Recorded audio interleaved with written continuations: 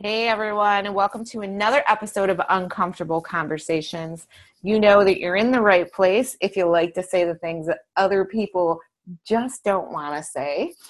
And as you may know already, I'm your host, Lisa Schmidt, success mentor for women who want to create an epic life or business on their own terms in a way that feels good to them.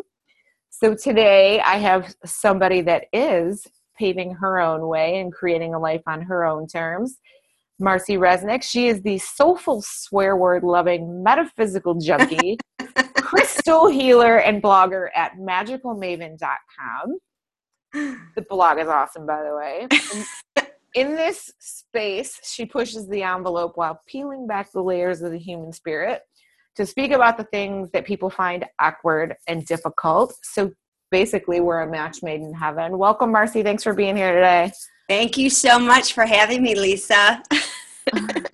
You know, we had about a 15-minute conversation before we started recording here. And, you know, one of the things that I really love about this podcast is I end up being drawn to, or people are drawn to fill out, you know, a guest form.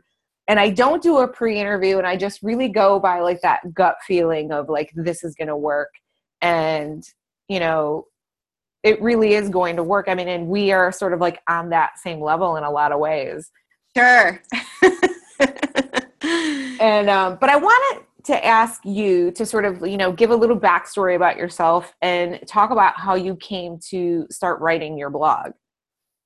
So I have journaled, you know, most of my life as a little girl, writing in diaries and always purging every horrible, nasty thought I had about my family, about people, about kids at school. And so I always kept journals. And what I didn't really realize is that when the journals were not in my presence, they were being read by somebody who shouldn't have been reading my journals. And from that experience, it kind of shut down my wanting to write. So probably from like, I don't know, maybe like 12 or 13 was probably the last time I was writing.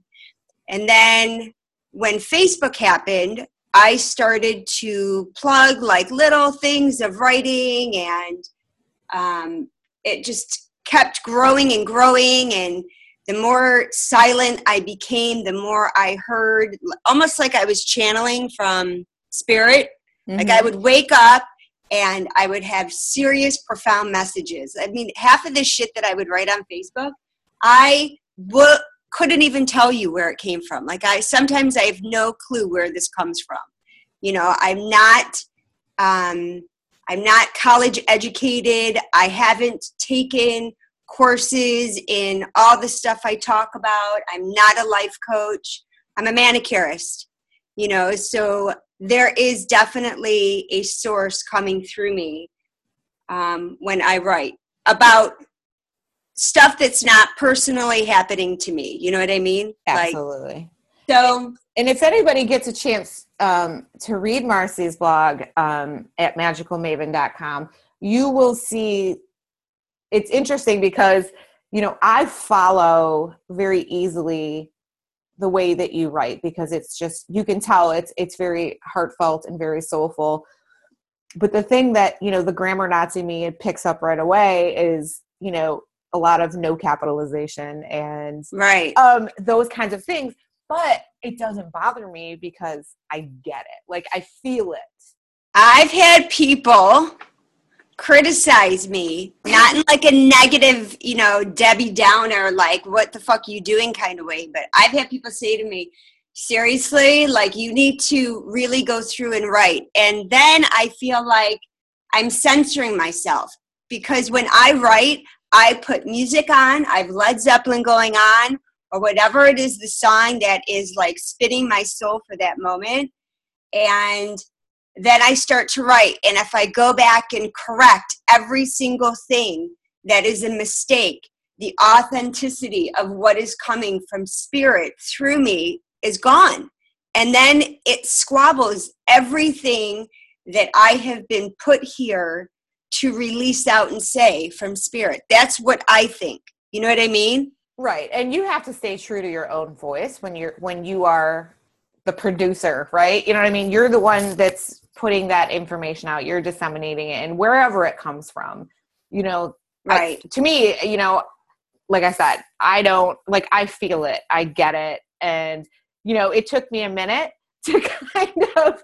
Yeah. It's, you know, some people it's taken them about 20 minutes to get it, but yeah, I have my own language. I'll throw out words. I had to get your flow. And then like, once I got your flow, I was like, I can read in her flow now. Right. Right. But for me, it was more about like tuning into what you were saying, not the fact that your I wasn't capitalized or that there wasn't a period or a comma or whatever. Right. And, you know, I think that, you know, when somebody would say to you like, hey, you should go back in and, you know, maybe throw a few commas in or whatever, you know, that's them, right? You know, that's not you. That's just them sort of seeking a little more, better packaged, you know, more perfect version in their mind anyway. Right. You know, like, and then it's unfortunate that a lot of people don't see the beauty in something like that. And try to like put it in this little box that fits for them. I think that's people in general, though. I mean, people can look at somebody physically and point out all their flaws on a whim and completely be disengaged from the actual beauty that is radiating out of somebody. And that is a pure example of my writing. It expresses divinely exactly who I am from every level. If you were to see me on paper, you could say that on paper, my life looks really sucky and that I have done some sucky things. Or, you know, oh, you've been divorced twice and remarried for a third time and 2 kids from 2 different people. And, you know, my paper might look really, really, really bad. And if you were to only look at what you're looking word-wise, you're going to miss the whole experience of me. And so, you know, I guess kind of it really represents who I am, you know, wholeheartedly on so many different levels. And the funny thing is that I don't have to clean house for it. It cleans house for me.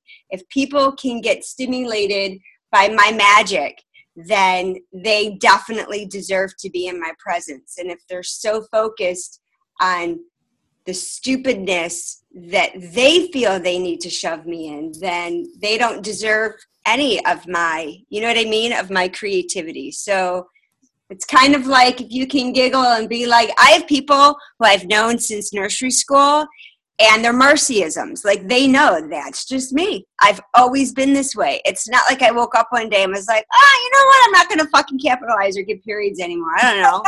You know, it's always been me. I've always done it. I've always spoken my own language. I make up my own words. I use words that have no reference whatsoever. And somehow I'll make even the smartest person question whether or not that was supposed to be there or not, even though they know, because I can pull it off.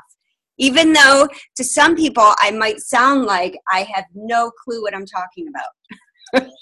You know, when I was reading through your blog, it's very similar to like what you're saying now. There was a post about speaking spiritual and seeing so many people speak spiritual, yet their application of what that means or what that actually looks like is, what it's right. And I don't even like to use the word supposed to, but what it's supposed to look like, you know, it comes across in this very egotistical way. And again, that goes really back to sort of putting people in those boxes. And, you know, and it's, yeah, and you actually use the word barf in the post.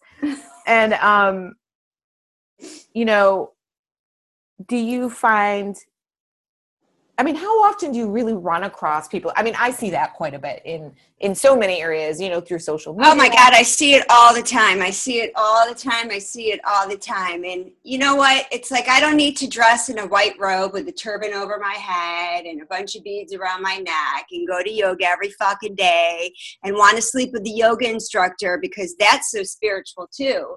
You know, you see it all the time. I subscribe to me. I do me. I'm a blue jean, t-shirt.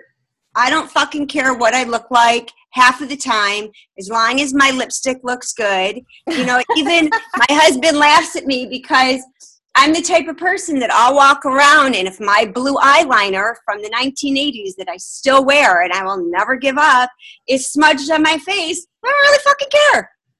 You know what I mean? Like, I'm not trying to look and be something to fit. I did that for a really long time, you know, and it doesn't work. It does not work. It makes you sick. So well, emotionally, spiritually, on a soul level, it makes you sick. And I don't think a lot of people realize. I think even physically, you know, it manifests in that way. Yeah. I mean, I think that's the outward view, right? Like, but look, take a look around. I mean, I heard from a blog, you're on the east side. Okay. So on the west side over here, you see more people who suffer from ailments that they shouldn't be suffering from if they could just fucking admit their truth, be honest, be authentic, get rid of half of the bullshit in their life, and they wouldn't be needing to pop every other pill while they're sitting in a yogi pose. You know, it's to give everybody a frame of reference. When she says east side, west side, I know this has come up before when I've had people that are local to me here in the Metro Detroit area. We're talking about north of Detroit. When we talk about east side, west side is like more of a blue collar sort of lifestyle, and west side is a definitely wealthier, more white collar type of lifestyle. And there is like literally almost like a physical dividing line when you talk about like roads even. And and people will say like, I don't think it's east siders kind of will travel around, but like west siders really stay in the bubble. And if they have to cross over like specific mile roads in their head, I'm one of those. I moved out of West Bloomfield when I got divorced the second time. I was like, that's a wrap. Drop the mic. I'm fucking out of here. And I went west. And so we're like the border of Walled Lake, Novi, Wixom. And so I hate crossing Orchard Lake. It's like, I do, but I don't even want to. I try and avoid crossing. To me, Orchard Lake, anything east of Orchard Lake is just too east for me. I like the quiet. I like my side. I don't even like coming out to West Bloomfield when I'm not at work, you know. And it's very true for a lot of people. Those roads are real defining of what they're not going to cross, and that's like the west and the east. It really is, and it's interesting. And you would have to really live here. I don't even know that it could ever be right to understand it. But maybe, I don't know, maybe in other states they have it. Like maybe in other places they have it. I don't know. Yeah, I mean, I think that's, you know, when you talk about like, you know, I've heard other people in certain, you know, cities talk about a north side or a south side, or if you live, you know, west of this or east of that, you know. But it is interesting because, you know, I have friends on both sides of the tracks, just, you know, so to speak. And, you know, but there is this sort of like enlightening happening in the world, and has been for, you know, several years now. And I don't think that, you know, when you sort of are someone like who you are, who is not going to really be defined by lines or boundaries or whatever, I don't think it really matters where you live though. No, No, because, you know, you're going to, your words are going to hit the right people when they need it at the right time. And, you know, and you can do that from your chair as a manicurist or your blog or on this podcast or wherever. I don't think it matters. No, no, people travel, you know. When I decided I started like either 3 or 4 years ago. I started going to Ferndale once every month. I joined the Detroit Tarot Guild. And so I would go there for Sundays. And, you know, I really don't trust people. I don't trust people who tell me that they're spiritual and they ooze everything unspiritual about them. So I never went to, learn a lot of things because I'm so cautious and aware of, stuff that prevents me from going. And so at the Boston Tea Room, I would go there because I really like the owner. And she's the tarot. She's like the one that leads the guild for the Sunday. And so that's like kind of what started restoring my faith in people who say that they are something, like her words really for me matched up. And then another time I was looking for therapy and I didn't want like, what we think of therapy. I wanted like spiritual therapy. I wanted someone to work on me in a way that my soul would be able to divinely connect so well, and not by someone sitting in a chair with her clipboard, taking notes, and that doesn't work for me. Well, and that's the thing, in this life, in every aspect of our lives, if we are not aligning ourselves with people where their words match their actions, there's always going to be a disconnect. And, it's sort of ingrained in us to, especially as women, like to be the champion of other people, to, so almost in a way to like help others before we help ourselves, right? Like help them find their way, try to fix them. And a lot of times as women, when we meet people like that, there's a part of us that wants to fix them or show them where they're wrong or teach them where they could be better or more quote unquote right. I was like that my whole life. I like sold myself to the devil. I did everything for everybody else. I was everything to everybody else. Even though like the threads of me was always the same. My girlfriend and I, we laugh to this day because I somehow have this reputation, and I'm like so far from the reputation that has been given to me by whoever. And her and I laugh about it because if people really knew who I was, it wouldn't match whatsoever. I think part of my reputation stems from the fact that I say whatever I think and however it's going to come across. And if it happens to start with a couple of fucks and end with a couple of fucks, and that's where they perceive me to be like, that's not a really nice Jewish girl. Her mouth is foul. Well, okay. So it's funny how people see you and you play into it, Well, they see the version that is most comfortable for them. For them, exactly. Right? Exactly. So, because people, I think one of the most overused sort of thought processes in any relationship is where people get frustrated and they think like, why doesn't, this person just get it? Why don't they understand me? Why don't they get me? And, one of the things that is a huge thing that I find that I have to undo with a lot of clients is you don't deserve to be gotten.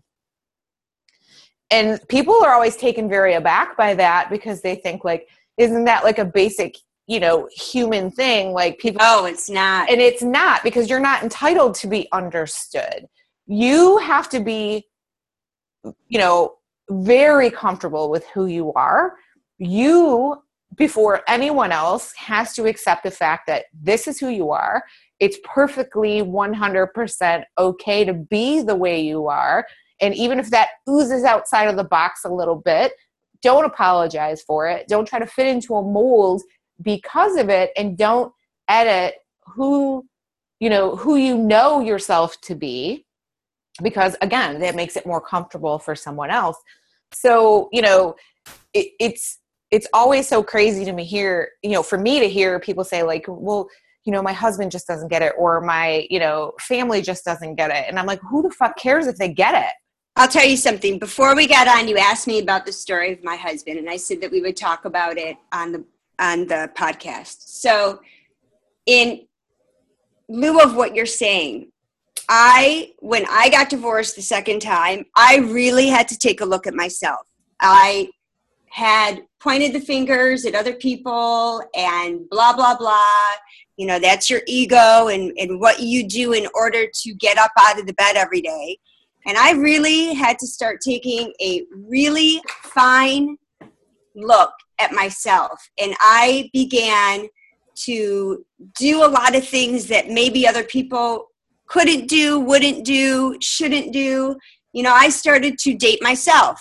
I would take myself out to a bar, and I had to stay there for more than an hour, but it had to be less than 2. There was no talking to other people. There was no trying to get a guy to buy me a drink. It was enjoying me. I had to learn who the fuck I was outside of being a wife that I felt I had failed horribly in, and who I was unattached to my children, because in truth, I don't own my children. They are not extensions of me. They are their own individual, and I facilitated their spiritual, avenue to come here. That's it. They don't owe me anything, nothing. That was such big work for me to do. And by the time I had really done all the work, and I had gone through some medical issues with my neck where I had to crawl out of that hell, and through all those things, I could see who was sticking with me, who wasn't sticking with me. And I remember one day sitting outside, and I was having as a Jew, a coming to Jesus with God. And I sat outside. I was living in my apartment. I had 2 pennies to rub together, and I started writing. I said what I wanted, what I didn't want, and I burnt it up, and I was like, so be it. Whatever it's going to be, it's going to be. And 2 weeks later, my husband, Iran, who was living in Israel, saw a picture of me on Facebook and messaged me. And that started this divine guidance, this gift, this universal soul twin flame, however you want to label, or whatever box you want to put it in. We both, for the work we have done, were gifted the experience. But that experience came with a cost. And I had to decide what that cost was going to be in order to obtain it. And you know what? In the end, I had no problem cutting ties with people who couldn't get it and couldn't get on board. And I was done apologizing for being me.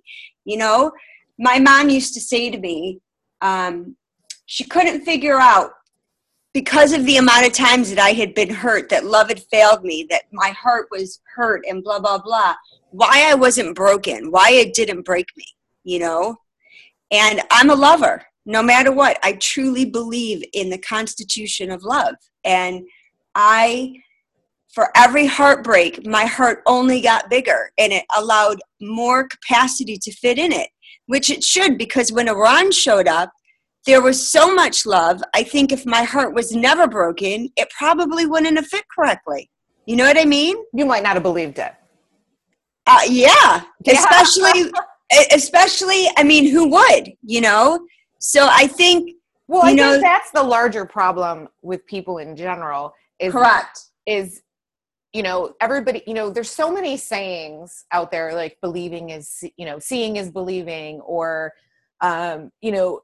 but at the same time, it's this weird dichotomy, because people want to believe in some sort of divine intervention, whatever you believe that to be. You might call it God, you might call it Allah, you might call it source, you might call it, your grandma, right? Whatever it is. And it's weird because people want to believe in something, and they forget, number one, obviously, that you have to believe in yourself. Correct. Right. So, but if you take the outside parts of that, out of the equation, and you just give yourself an opportunity to have a little bit of faith, whatever that means to you, it really does, that's just reminding me of when you were saying, like, if I would have just said, like, this broke me, I'm broken, I'm unlovable, I can't love someone, you probably wouldn't even have responded to his message, right? Correct. Mm-hmm. Yeah. So and it's funny, in the beginning I tried to shoo it away, tell him, and he refused to allow me that pleasure, because I think he knew, when I first met him, we had this uncanny connection to each other. I mean, he was 13 and I was 21, and him and I was living in Israel at the time, and I was working on a kibbutz, living on a kibbutz, and I was in the banana fields. And my first day I was introduced to this beautiful boy who, on a soul level, I was so connected to. I mean, right off the bat, it was just like instant friendship. I mean, it was so easy and natural to be with him, even though I was 9 years older than him. It was one of those things that is a rarity in people. And I was very unaware, yet very aware of how comfortable and loving it was to be in his presence. And we would sit at the dining table in the banana fields, looking at each other, not speaking 4 words, and having a full-on conversation, So when he came back as an adult, all that picked up and more. You know what I mean? So it's a seed that was planted. Yep, exactly. I had to leave this country, go to that country. Of course, I was on a Wizard of Oz path there, never following, I don't know what yellow fucking brick road I was on over there, but I was skipping, singing, drinking and having fun. But that seed, you are so right when you say that. That seed was so planted that when I was literally rebirthing myself and coming out of this shithole hell that I had gotten myself into, and finally made it up where I could feel the light and smell not just the bad earth anymore, but my earth again, that's when he came back, So it's kind of funny, if you're not plugged in, or if you're not fully aware of what's going on around you, you miss shit all the time. Well, and I think that's a huge issue for a lot of people too. And, for someone like myself, I think sometimes I can be a little too plugged in. And, so for me, it's not about dialing it up. Sometimes it's more so about dialing it back, right? Not everything needs to have your attention. And it really is, I don't even want to use the word struggle, because when you sort of get that part of, who you are under control, it really is no longer a struggle, because you automatically sit up and pay attention to the things that actually need your attention, the bullshit. And when you talk about cutting ties and how that's okay, that's another thing as human beings we struggle with, because we're taught to be connected to our family and our closest friends, and we're supposed to make friendships, and we're supposed to have all of these things. And it there's this subconscious part of us where it just feels really unnatural to say I don't like you anymore, or I don't like this situation, and I'm going to be done with it. And throughout my lifetime, I've had so many people say to me, how can you do that? How can you just stop?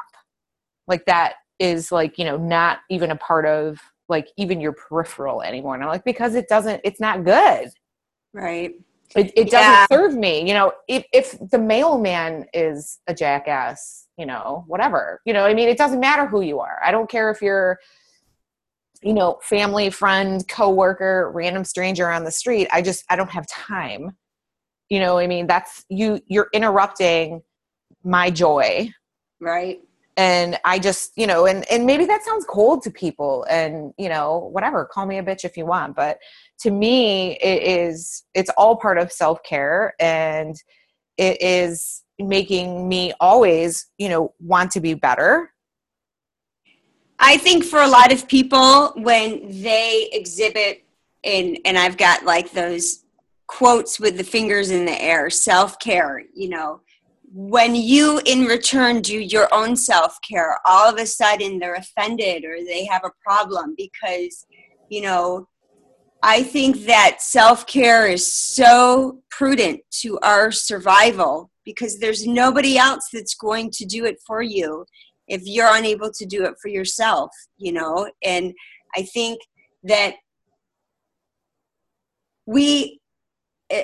I don't know if it's like a Jewish thing either, but we Jewish people have been brought up as, mensches, to always take in, your home is always open. And, it's like there's that need to take care of everybody, like the typical Jewish mother. Well, you've got to cut some of that out if you want to preserve yourself, because that is like part of the self-care.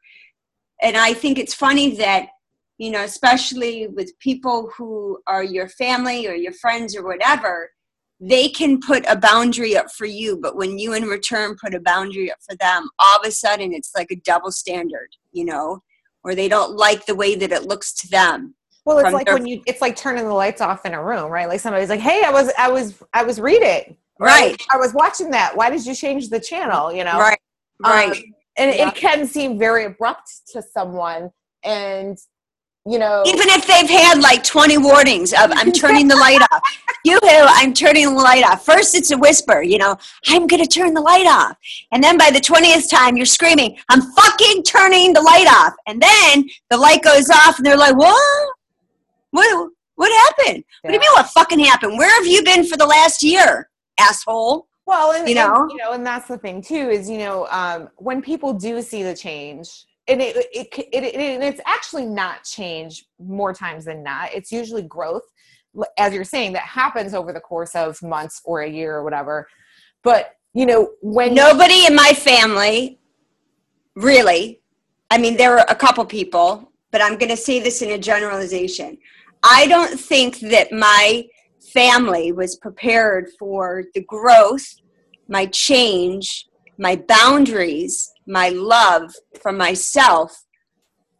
And when I put all those up and started to recreate and redefine and rebuild, it was a very huge problem for a lot of people to be able to digest, because all of a sudden I wasn't allowing it anymore. And I had my husband who was encouraging me and standing behind me and in front of me and on the side of me. He was protecting me, but he was also encouraging me in the same moment to really stand up for myself. And he required of me to be my own Joan of Arc. And I had to be, because nobody else was going to do it for me.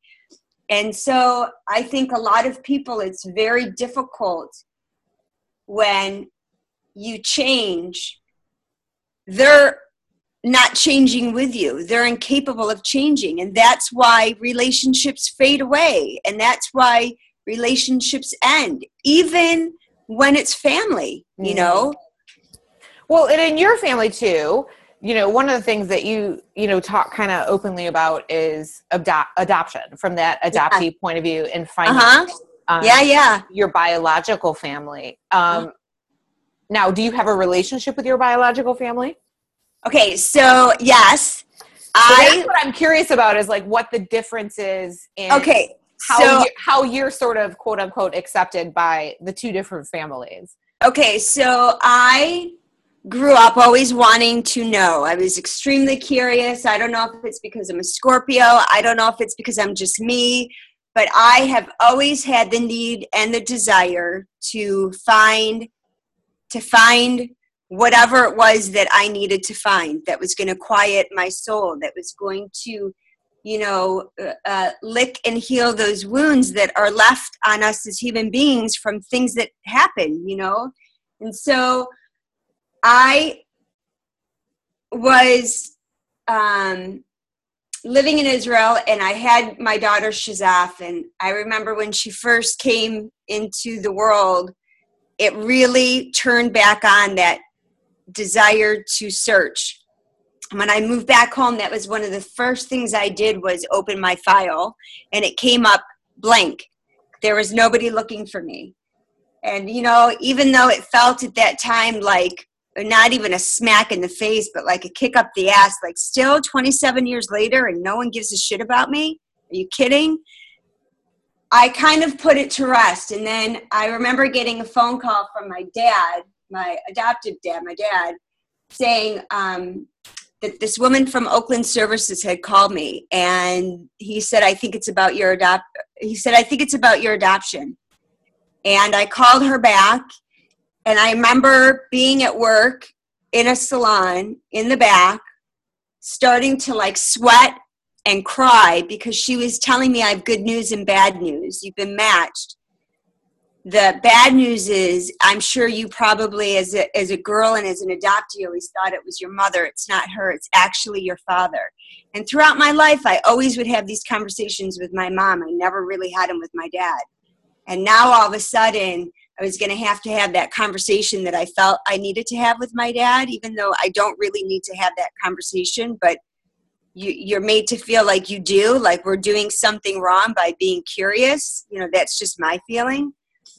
And so that was the beginning of my journey, is that there is a man who lived in the state of Washington who had been searching for me since the moment I was placed up for adoption. And did he know about you? He knew about me, him and my biological mother, Chris. His name was Jack. They were boyfriend and girlfriend. They were engaged to be married. I really can't speak for them because they are both deceased, so I'm not quite sure about the whole story. But I know that she got pregnant, and I think somewhere along the line there was a miscommunication. I think there was a lot of emotions. And somehow she was at this point living in Washington, and she ended up coming back to Michigan. And what Jack believed, what he told me when I started my first relationship with him, when we first got matched together, was that she like disappeared in the night. She was just gone. That her parents were ashamed and embarrassed, and that's what she told him. And that she packed up her stuff and she came back to Michigan. She was put in the home for unwed mothers through Crittenton in Detroit, you know, and I was given up for adoption. And to be quite frank, I really believe that I was not a thought to either one of them, you know, like out of sight, out of mind. And so my first lesson was that this man had spent a lot of time, you know, really trying to find me, which hurts, but it's such a good feeling to know the power of my small little seed was something. You know what I mean? Does that make sense? Yeah. Well, and, you know, naturally, when a child thinks of, you know, an adoptive child, I mean, I can only assume, but speaking from, you know, just a child's perspective and a woman, especially when you have that closeness with your mother. And when you grew up obviously in a home with a mother and a father, but wanting, you know, it's only natural, I would think, that would be the draw. Like, you know, your mother with this person that you came from, this person that, you know, gave birth to you. And as little girls, that's the woman that we look to, like whoever our mother is in the home. Right. So naturally you would think, you know, and you now as a mother, you understand the bond that you have with your kids. And if anything would ever happen, you know, for me, it would be like, I would go to the ends of the earth to find my son. Right. So, you know, I guess we probably make that assumption that it would be the same on the other side. Like she'd be the one searching. You know, what's so funny? I was having this conversation with somebody, you know, growing up in my home, I was allergic to everything. And I was just saying to someone like a couple weeks ago, and I don't remember if it was at work, with a client, with a friend, I don't remember. I just remember saying, I really think I was allergic to my environment. I mean, I was so sick all the time, until I went to Israel when I was 20. And then everything disappeared. Oh, it's possible. But if you look at it like energetically, when I think about the energy of everything, I had, I could go into it about my parents, but I really something was pushing you to change how you were existing, where you were existing. Yeah. And I also think that, I, on an energetic and on a spiritual level, maybe I was so sick in my environment because maybe it wasn't the environment I was supposed to be in. I don't know.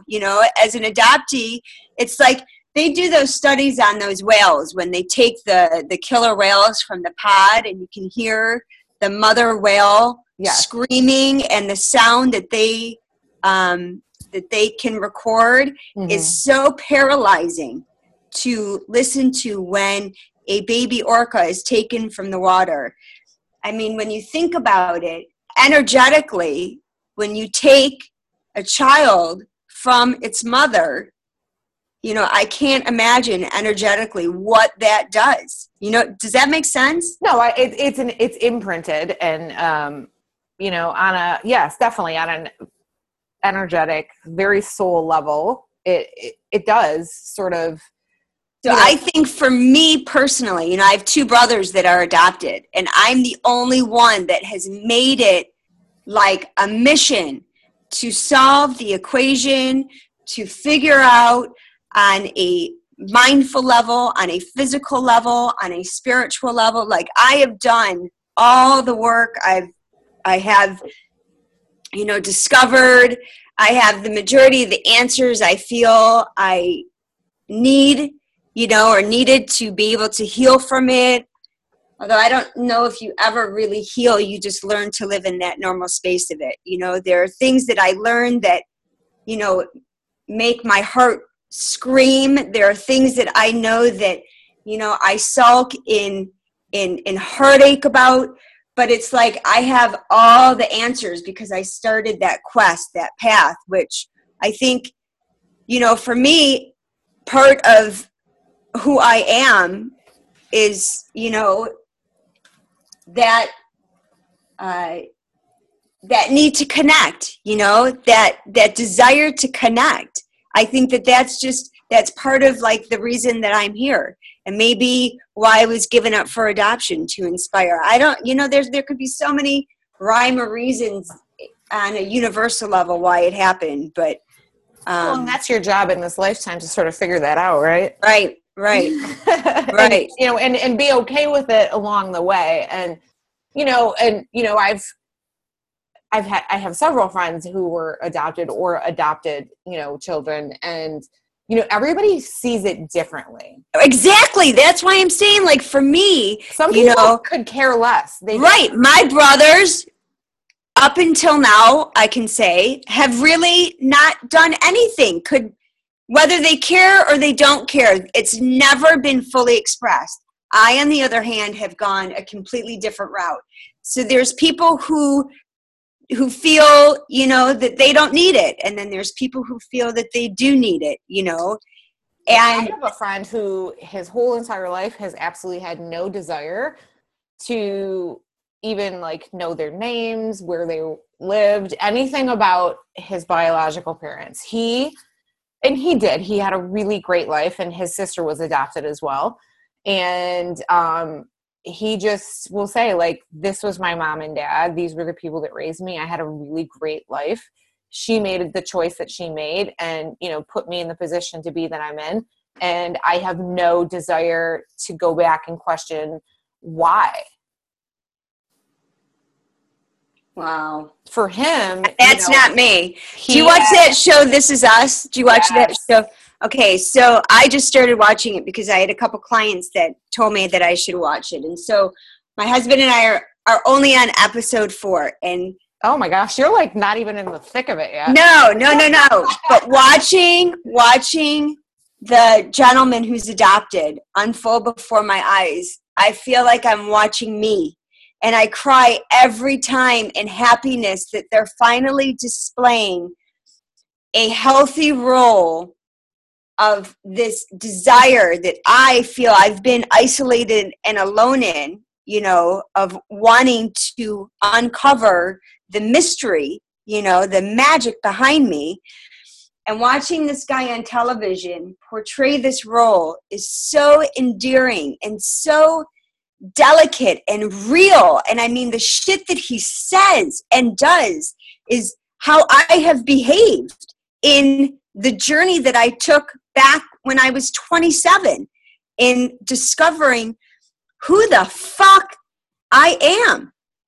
And watching him unfold, even though I'm only on episode 4, I'm just so thankful that somebody finally is doing something that shows, because there are a high statistic of adopted people in our universe, and it shows it in a way that makes it not taboo or shameful or, ugly for someone like me and like this character to need on a soul level answers that only somebody else can give us, Right. And like you said, you're only on episode 4. So you're in for quite a roller coaster because there was a lot that happens. My husband is like, we have to be in the right frame of mind, and I'm very much,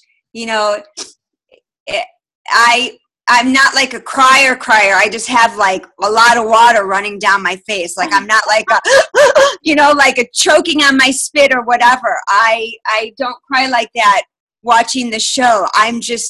My eyes are just constantly wet, and it's heavy. And having him watch me, because he was here through a lot of stuff that I uncovered and some really wonderful milestones, and he's witnessed a lot when it comes to this adopted shit with me. And I think him watching me go through it, sometimes he feels the pain because he sees the pain. You know what I mean? Mm-hmm, mm-hmm.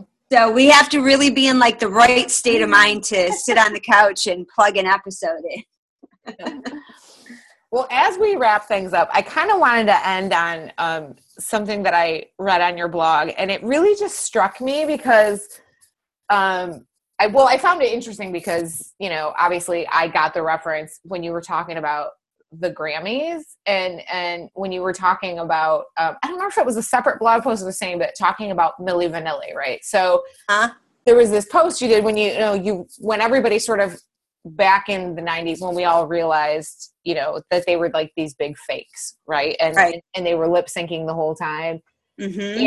And, and then you sort of segued into talking about, you watching the Grammys and realizing that a lot of these people that are, standing up there accepting awards, that they're just average, right?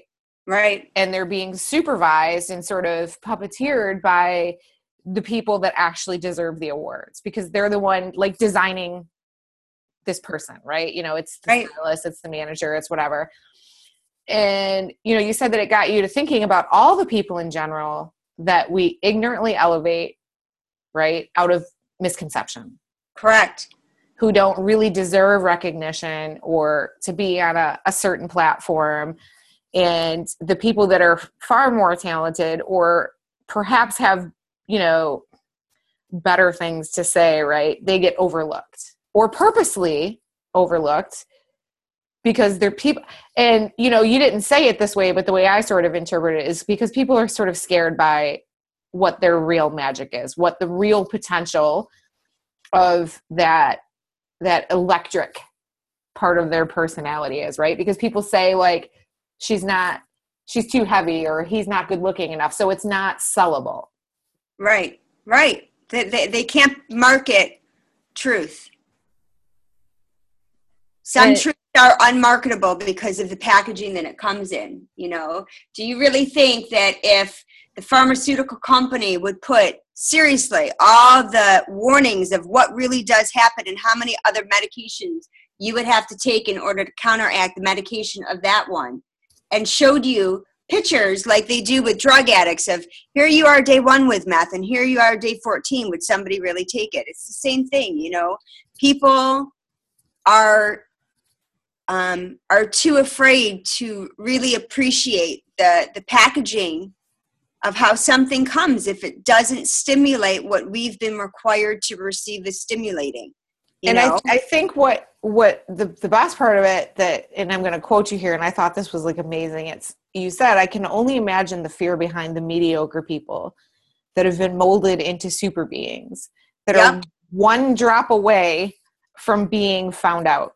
Yep.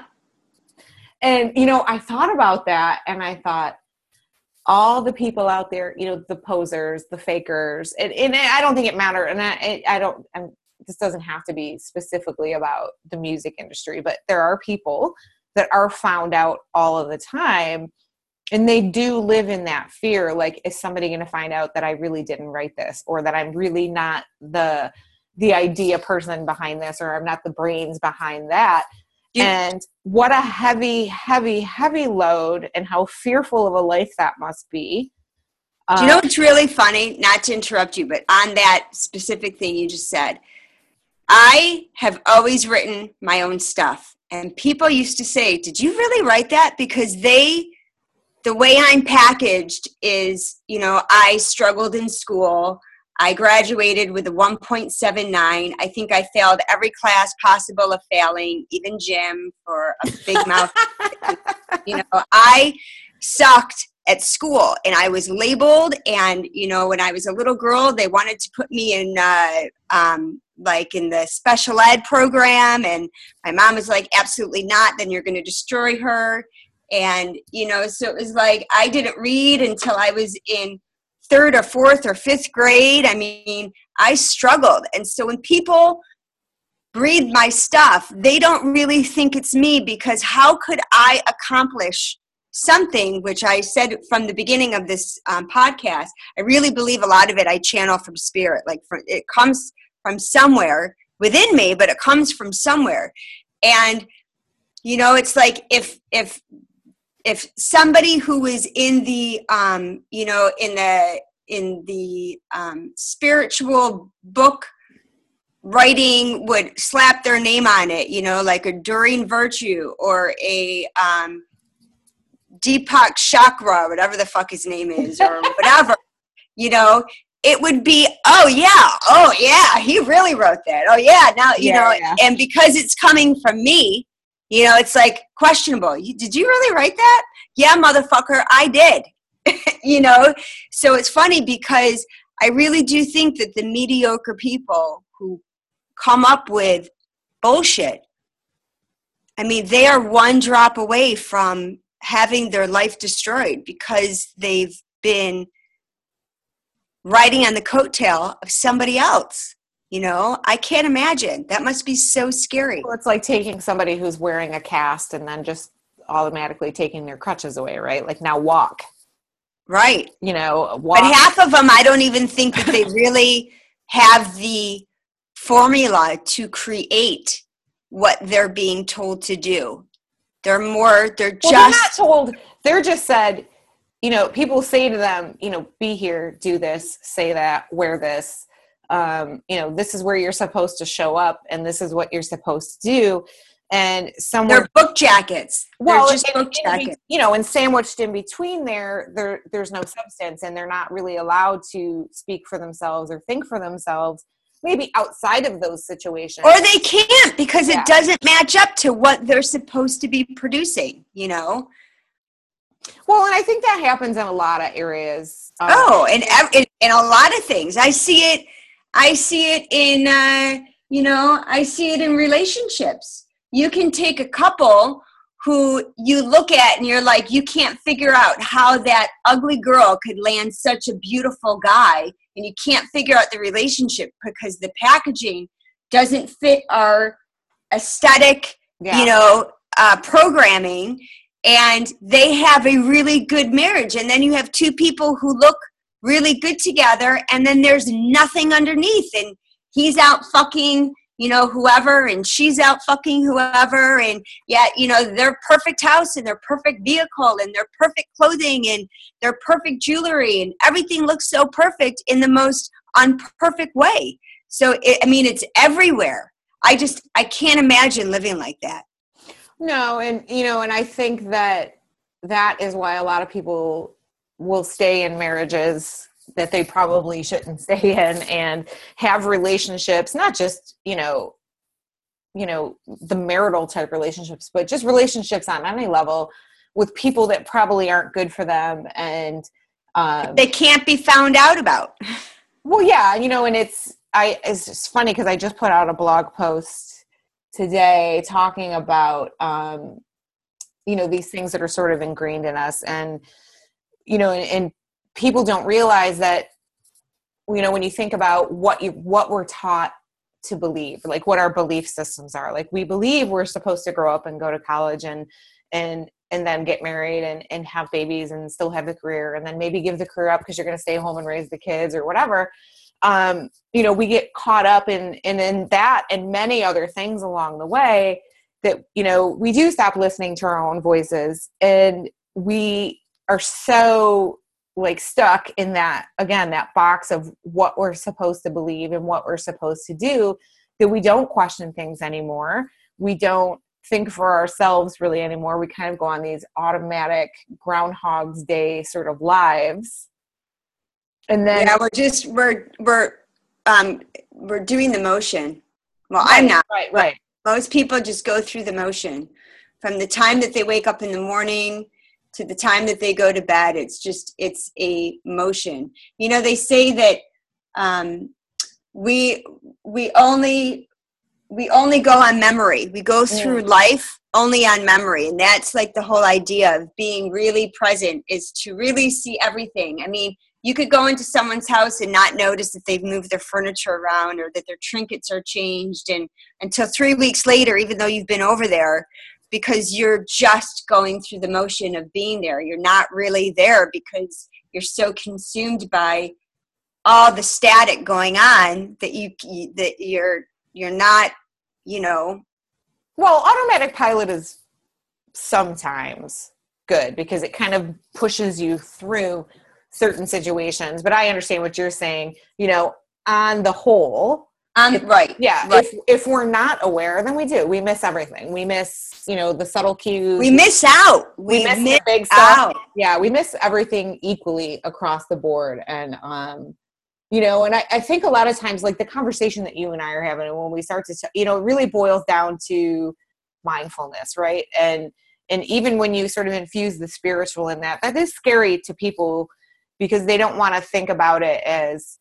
like, oh, fuck, I got to meditate, or do I have to pray, or do I have to do this, or no, it's really just about like finding what works for you. And I think people are scared to try something new and really just slow down, because if we slow down, I think we're taught that the world's just going to fucking pass us by.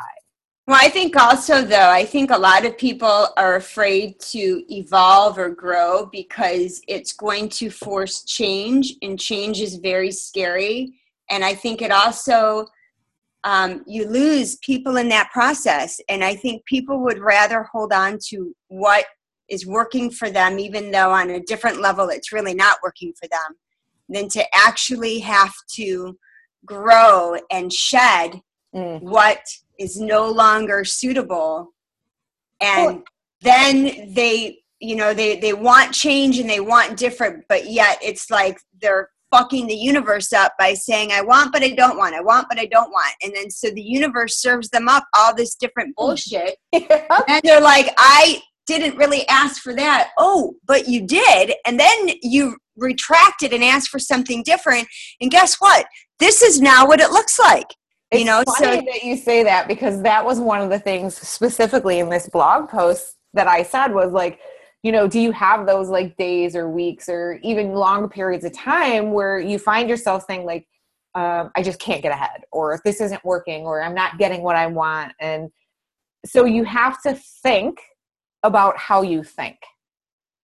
I think when I'm trying to manifest something to come, I'll give you an example. So I took this crystal healing certification and I'm working on it. So now I already close my eyes and I already see myself working on people. Okay. I'm not there yet, but in my mind, in my soul, I'm already healing people. I'm already doing the work. Like, so that's how I do it for myself, is I see myself already in that position. So eventually where my soul is, my physical body will then get there and match up. Does that make sense? No, absolutely. But I think to a lot of people that don't feel comfortable thinking that way, right, will hear that and say like, well, that's a bunch of, like fucking woo-woo, hogwash, bullshit, right, whatever. And, but they will subscribe to sort of the socially acceptable version of that, which is fake it until you make it. I'll tell you something. I once was in a store and this girl came in and she was doing the Johnny Cast yoga thing, like become a yoga, whatever. Whatever. Anyway, so she was going through the whole like school of how to be a yoga teacher. And she was in there and she came in her cute little Lululemon with her sunglasses and her hair and her Lululemon top and, all fuputzed from her yoga class with her leather coat. And the girl had candies in the dish and she was like, oh, are these vegan? And I just looked at my friend who I was talking to like, she's fucking wearing leather and she's asking if these candies are vegan. Like, am I in the Twilight Zone right now? Am I not getting it? Because I'm pretty sure that if you're required to do something wholeheartedly, take the fucking leather coat off or just eat the goddamn candy. I don't know. Like, it was too much. I seriously, and I see it all the time. It's like, I want to be this, but yet I still want to be able to do that over there. Do you think it's a conflict? I don't know, man. Just be whatever you want to be. Right. Yeah. Just right. And be okay with that and not really. Right. It is right. really, it really does boil down to.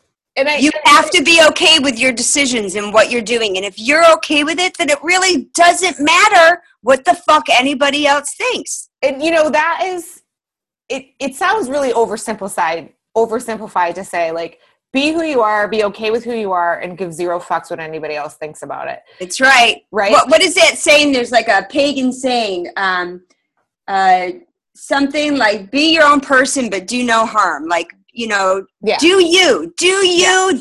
however you want to do you, just don't harm anybody in the process. And then you're good. Well, and it, again, kind of, it's so weird that we're having this conversation today. Cause when I posted sort of a snippet of because the article was quite a bit longer. I posted it in the Facebook group and the graphic that I put with it was basically about saying like, quit fucking lying to yourself. Yeah. And that is what it, at the end of the day is, if we don't think about, how we really view things and we constantly lie to ourselves, when we start to live that lie, we believe that lie, everyone else believes that lie. And then you're stuck in that fucking lie because now when you want to change it and you want everyone to know the truth, that's where the fear comes in because you have lived a lie, you have told lies, not that you're really like, out there like scamming and stealing from people, but you have. Yeah, but it could be, it's so simple, it's the vegans who really, go to McDonald's to the drive-through to get their hamburger because they're not really, vegans, but they're in a vegan relationship with vegan friends and they want everyone to think they're vegan as they Happy Meal their ass back home to pick up their kid and wipe their mouth and get rid of the evidence. It's that simple. I am very vocal about all the shit that's happened in my life, and I don't have a problem with it because that's my truth. And anyone who wants to contradict, that is your truth. How I have witnessed my life and how I've done me, and I write about it, that's my truth. I stand behind every single thing I've ever written, said, quoted, whatever. That is my truth. And it's unapologetic and very apologetic that it hurts other people because they can't accept that that is my truth. You know what I mean? In the same breath, but I won't stop doing me because of it. And I think that a lot of people are afraid that they are going to hurt or insult, somebody else in the process of them just being able to sit on a couch, undo their pants, let their stomach hang out and be like, this is me and I'm good, and I'm a rock star. So I think that what I do is I try to show people that I am a human being. I am flawed. I am beautiful. I am, everything that I say that I am, and I'm okay with it. Whether I have haters or whether I have supporters, I'm okay with me. I go to bed every single night from the minute my head hits the pillow. I'm out. I sleep wonderful. That's awesome. So if people want to read the blog and kind of follow, your words, where can they find you online? I am magicalmaven.com. I am Facebook. I think it's Marcie Reznik, a.k.a. Magical Maven. And once I get my crystal thing up and going, I'm going to start doing that. I'm just, I'm a plethora of evolving, oozing, shining beam of light. And I just, I think that when you're supposed to find me, you find me. Absolutely. And, we found each other through a mutual friend. And because I was hoarding in. Yeah. I want to play. You're like, I want a sandbox. I want some of this. Let me in. Yeah. I mean, that was great. I so appreciate you. Actually, really, let me just say this and then you can cut me off. I thank you so much for playing along with barging in and throwing the front door open on your gig and saying, I just think what you're doing is great.